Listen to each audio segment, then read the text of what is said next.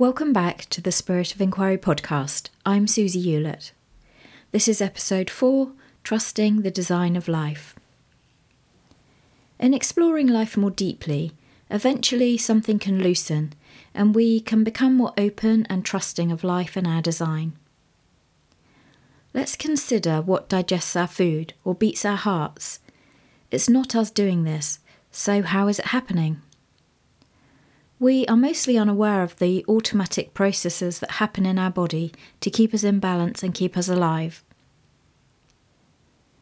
Consider also that the planets in our solar system rotate around the Sun in their own orbits and don't go off path and collide. It all operates perfectly so that the Sun apparently and reliably rises and sets each day. The Sun allows life on Earth, and as the largest object in our solar system, its gravity pulls the planets into orbit around it. We don't often think about this, but without this operating as it does, life would be very different, if not impossible. These quick examples point towards forces outside of our control that are operating in the background of life, whether we know it or not. We are human beings, not human doings, but we think we're in charge and must control so much of life, but is that really true? If we look at other things in nature, which we are too of course, although we don't always think like that, such as animals or trees, they seemingly just be as they are, with less need to do. We have the ability to think about ourselves, and then we think we need to take control and do lots of things to live our lives. I'm not at all suggesting for a moment that we shouldn't do stuff. I think we're here to create and have a broad experience. But I think it's healthy to just consider our relationship to life and our role in it, simply for the sake of our mental health and well-being. Something that I think is huge to see is that we can only ever act, think or be here in this exact present moment. Anything outside of now is a thought about an imagined future or a remembered past. This is so freeing to really see, because now is all we have. That's not restrictive. Instead, it allows us to take life one step at a time, because that's all we can ever do. Mental suffering is always around the past or future, which is created in thought. We're designed to cope in the moment, and in fact, in an emergency situation, we act without thinking and do our very best, and often surprise ourselves by how well we cope. What if this is how we're designed to live, moment to moment, open and allowing, and free to act from the heart in the moment? Life certainly flows and changes without our input, so maybe there's less for us to mentally worry about. We have become very thinking heavy, but thoughts also come and go and change all the time. Our focus and attachment to particular thoughts holds these thoughts in place and adds a story or weight to them.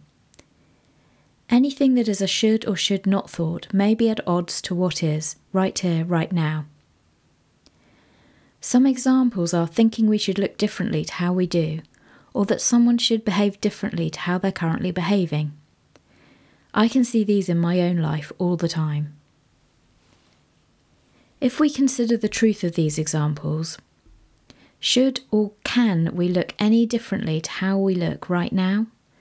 We might like to make some changes to our lifestyle if we can, but we can't undo or change what is here now.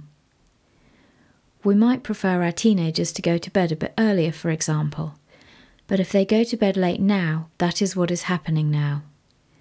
We can't undo the now reality is my point, and I believe much of our mental suffering is wishing things could be different to how they are actually occurring.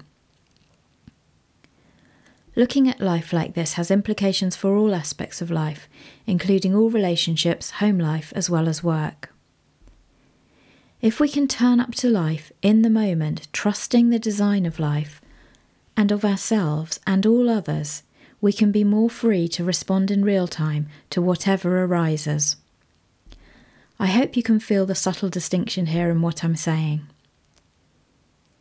If we consider the things that are already happening in the background in support of life, as well as the naturally changing nature of life, maybe we can take things less seriously and drop any excess baggage we're carrying in thoughts and expectations. Every moment is new and full of potential. From an open heart and mind and being present, we can of course direct our attention to what we'd like in life.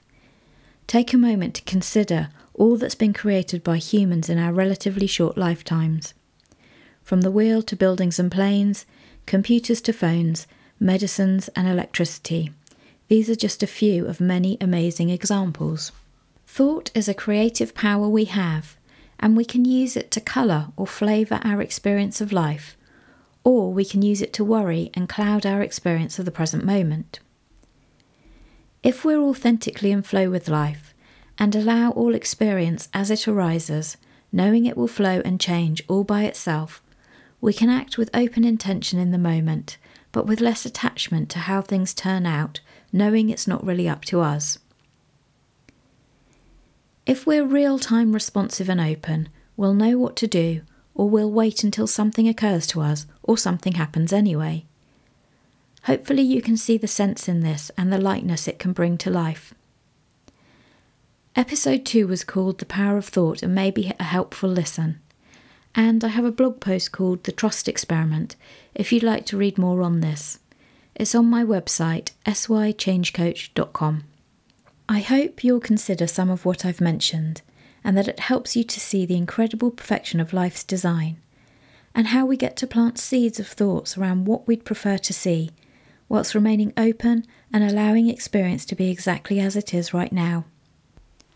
It's being in reality, allowing life to come through us rather than being stuck in the mental constructs of the mind. Try it and see what you notice.